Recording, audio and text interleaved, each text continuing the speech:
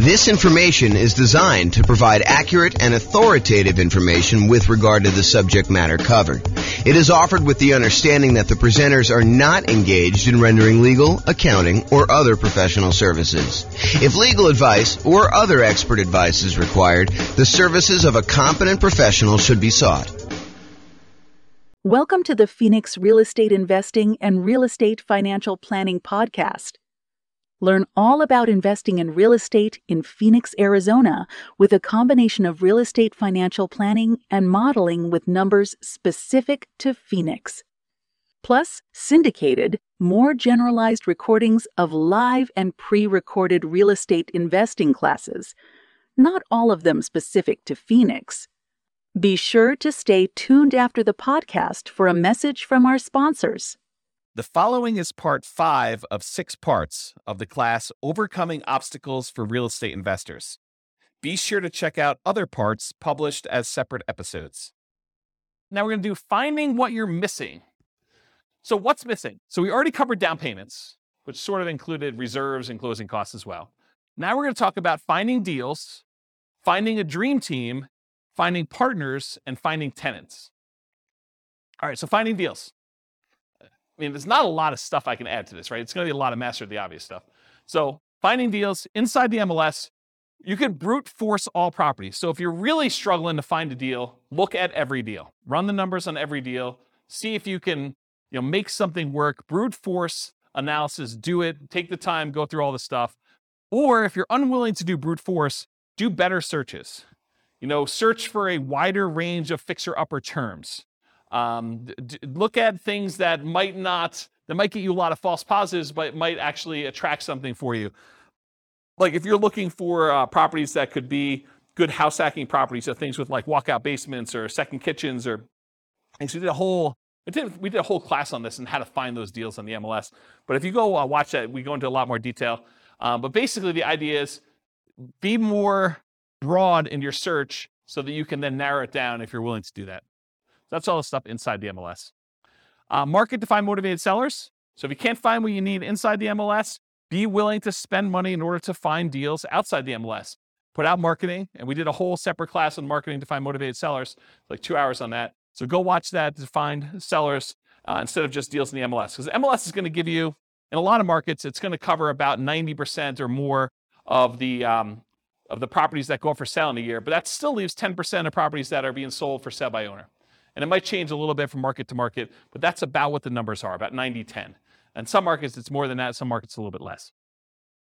So marketing to find motivated sellers. And in my mind, that would also include networking. So we include networking in that class when we talk about it. So going to different real estate investor meetings, meeting as many wholesalers as you can, trying to go find deals by, talking to people, telling them that you're in the business, letting everyone that you're looking to buy properties, because you'll find kind of these off-market deals that way too. If you can't find deals in the market where you're currently looking, consider expanding geographically.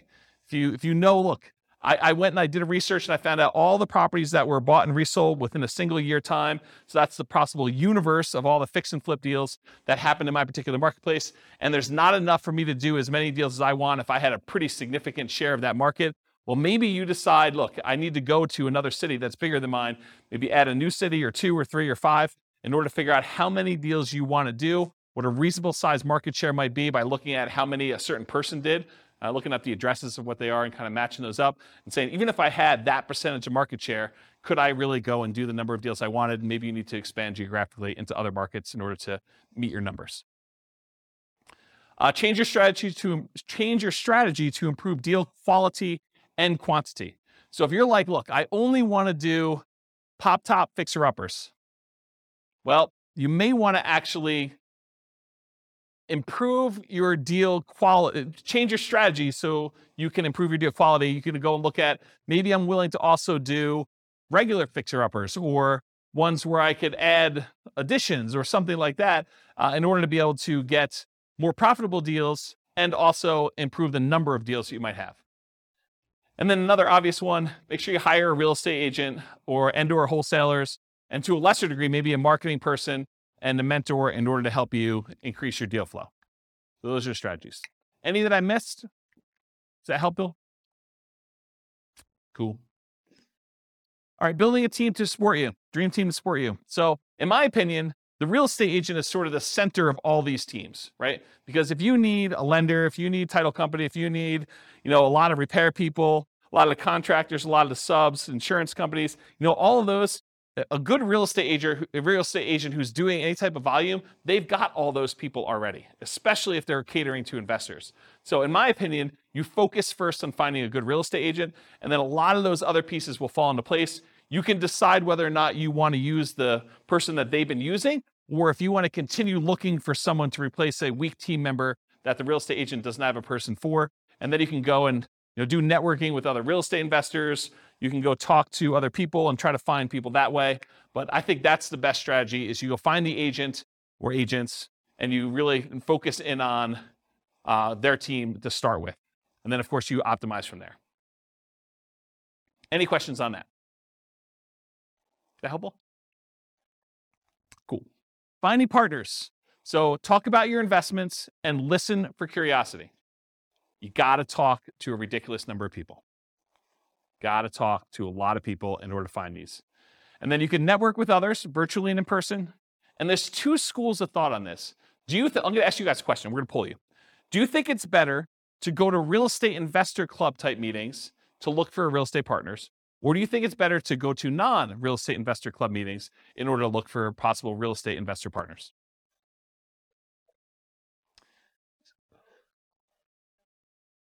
Yeah, so it's really not an either or, but I agree, both is probably the best way to do it. The real question is, what I was trying to get at is, do you think it's better to go to an investor meeting where there's a lot of competition, there's probably a lot of people looking for partners in that room, and they're probably pretty knowledgeable about what's involved, and maybe they're thinking, I'll just do some of this myself, and so maybe they have limited capacity to do other partnership deals because they're able to do some deals themselves? Or do you want to go tap a completely unmarketed to set of people that they're not really, they're interested in real estate, but they're not showing up for meetings. They haven't expressed an interest to learn how to do it. They're really sort of like, yeah, I'd be interested in partnering. I don't know what I'm doing, but I got money and I got loans. I don't know. In some ways, I think I'd rather have the second list.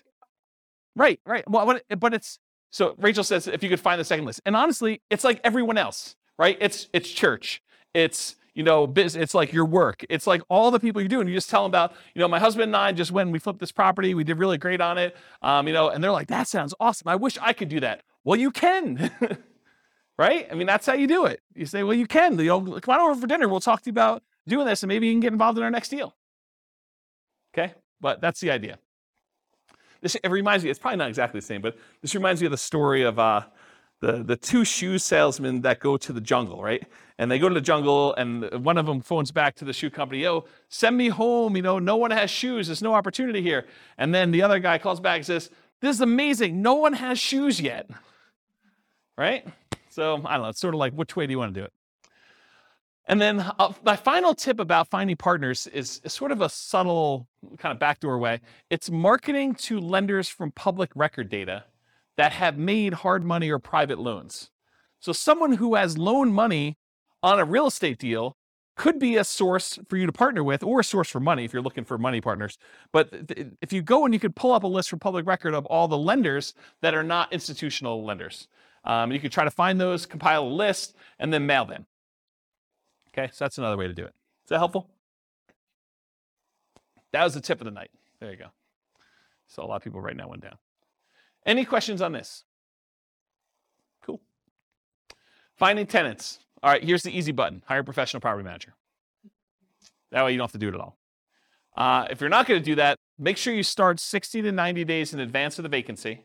That means that your lease must tell the tenant that's living there, you need to tell us 90 days in advance whether you're planning on renewing your lease, and then we're going to renew it at that point, or you're not going to renew your lease and you plan on moving out so that we can start marketing the property. Make sure that your lease allows you to start marketing the property. Make sure you check that you can do this in your marketplace, but make sure that you're allowed to market the property early and that you have the permission in the lease written out so that you can go show the property to prospective tenants while the other tenant is still living there. So unless you have multiple vacancies, realize you're really only looking for one tenant. So you're not trying to find 100 people, you're trying to find one. And not everyone is looking every day. So make sure you have reasonable expectations going into this, that if you put up an ad and you don't get like 50 calls on day one, that's not the end of the world.